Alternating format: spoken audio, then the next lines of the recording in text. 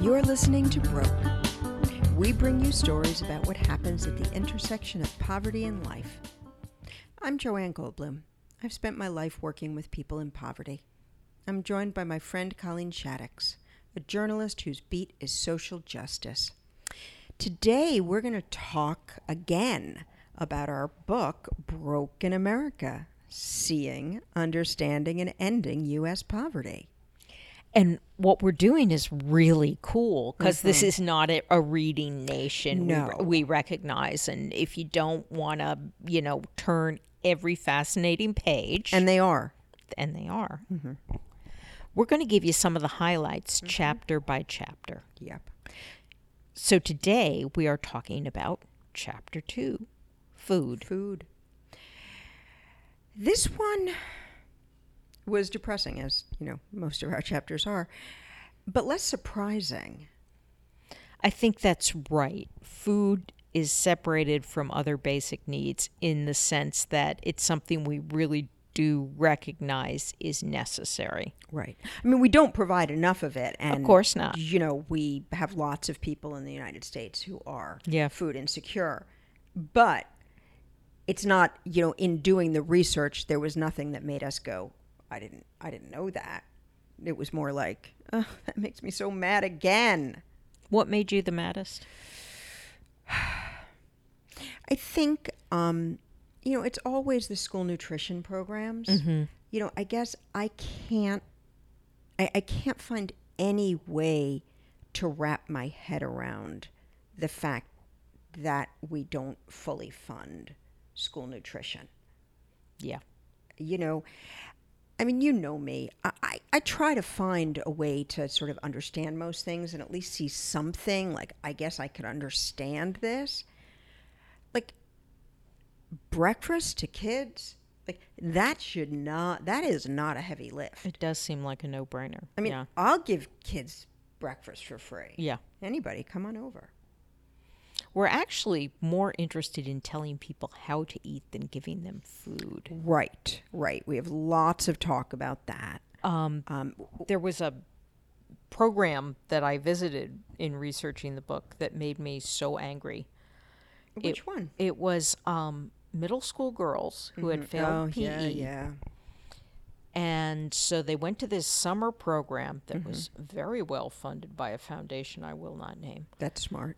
Where they did calisthenics, and they also did these presentations and research about the food environment in their neighborhood.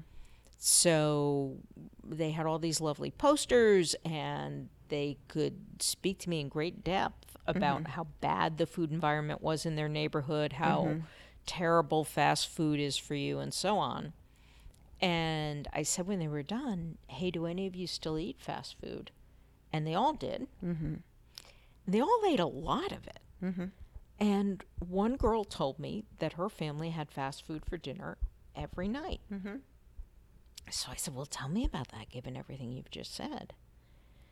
And she explained that both her parents were nursing assistants. In order to support the family, they each had to work 2 jobs. So the schedule was get up in the morning, take the kids to school, go to your job, pick up the kids in between job 1 and job 2, go through a drive-through to get the kids dinner, and then leave the kids home with their French fries to do their homework. And that's terrible, of course, but what else could they do? Nothing really. And I think that is, I know that is, it's an untenable situation that we've created, and we've created it, right? We really have. I mean, it's funny. A few podcasts ago, we were talking about wages, right? Instead of spending money buying these girls cameras so that they could take pictures of the Taco Bell on the corner, it could have maybe helped their parents organize with their fellow workers into a union, or provided some kind of grocery stipend for low-income families, or any number of material things as opposed to just presuming that people were too ignorant to know. Well, and that goes to what ends up being, one of the primary theses of the book, right? Is that we focus on poverty as a need for education. Most people know what's good for you and what isn't, especially now. I mean, we talk about it endlessly. But when you go to the store, there are realities that you have to shop for. Yeah. Time and money, and lots of other things as well. But, certainly I will say that, we eat much better now that my kids are grown up, now that I'm not juggling school schedules and work schedules and sports all of that. Right now that it's just me and my husband, I can, spend lots of time cooking. Right. And we even looked at some of the assumptions that SNAP or food stamps is based on. And it's based on an assumption that a person in poverty spends a lot more time in the kitchen than the average American. Right. Which doesn't really work because most people in poverty are indeed working. There's this feeling that people are just sitting home. And we know that in most SNAP households with a non-disabled adult, somebody goes to work. One of the things we don't think about and we don't necessarily connect is the time it takes to have a low-wage job. By and large, and of course this is not always true, people are taking public transportation, which in most cases is not positive, doesn't get everywhere you need to go, doesn't go regularly.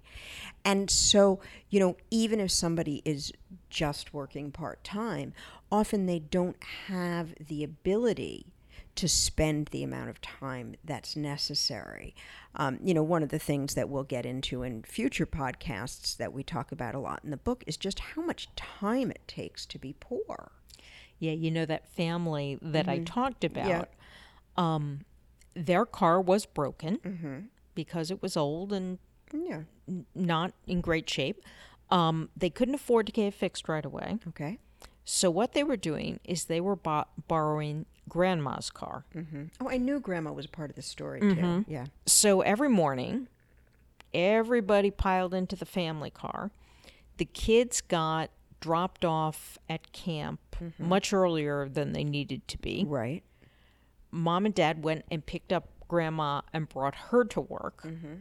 And then Dad went to work. Right. Mom dropped him off and she went to work. Right. And then, in the evening, there's the same collection of everybody. Right. So, I mean, there were extra hours in their day because they were sharing one car.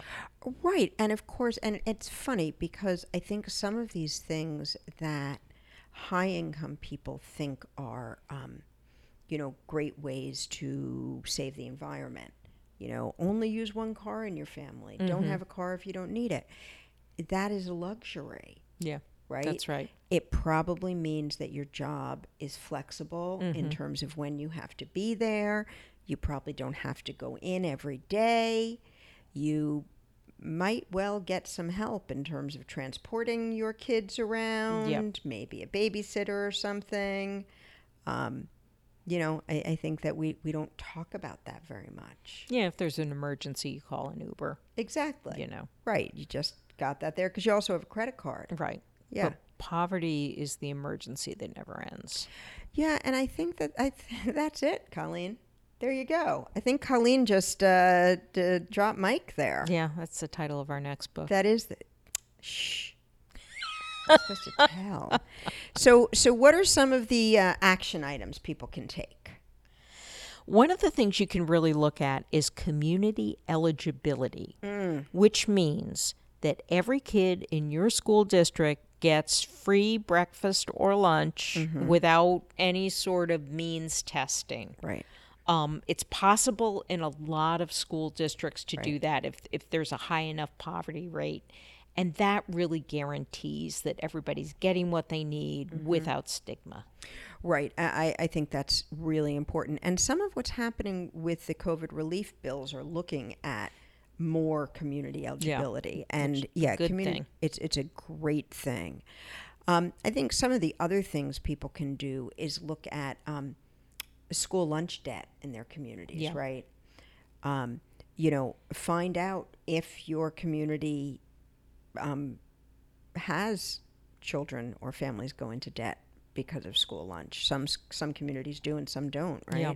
And sometimes the kids do not get lunch if there's a back bill. And one thing you can do in your community, if there is a bill, you can pay some of it off. Yeah. You can pay some of it off, and you can organize about it in the community, and that may shame the school board into doing the right thing. Yeah. And, of course, always running for school board. Running for school board is a great idea. But then one of my favorite things that we talk about in the book that is an activity people can do is, if you do a food drive, take a picture, send it to your elected officials. Say, this is important. I vote based on this. Because our elected officials need to know what we think. Yep. And the other thing that I think you can do is have productive arguments with people. There is a feeling in this country that SNAP is just some kind of bonanza that people take advantage of. It's not. SNAP, the average per person benefit per month is $125. You can't get by on that. I think I spent that yesterday at the grocery store. Exactly. I mean, it's very easy to do. Yeah. It's very easy to do. So, really be aware of what food costs are and what kind of help people get, which then leads you back to our sort of overarching thing. Right. Wages really need to go up. Exactly. The gap between what U.S. Americans make and between what they need in order to survive is just too big. Yep. We have to find a way to close it. That's why poverty is growing in this country. Absolutely. All right, Colleen. So that was another successful episode of the Broke Podcast, Joanne. I think so. We hope that maybe you'll be intrigued enough to pick up our book, which you can find out more about at brokenamerica.net. Or if you want to get in touch with us about anything at all, you can email us at brokenamerica@gmail.com. Thanks, Joanne. Colleen.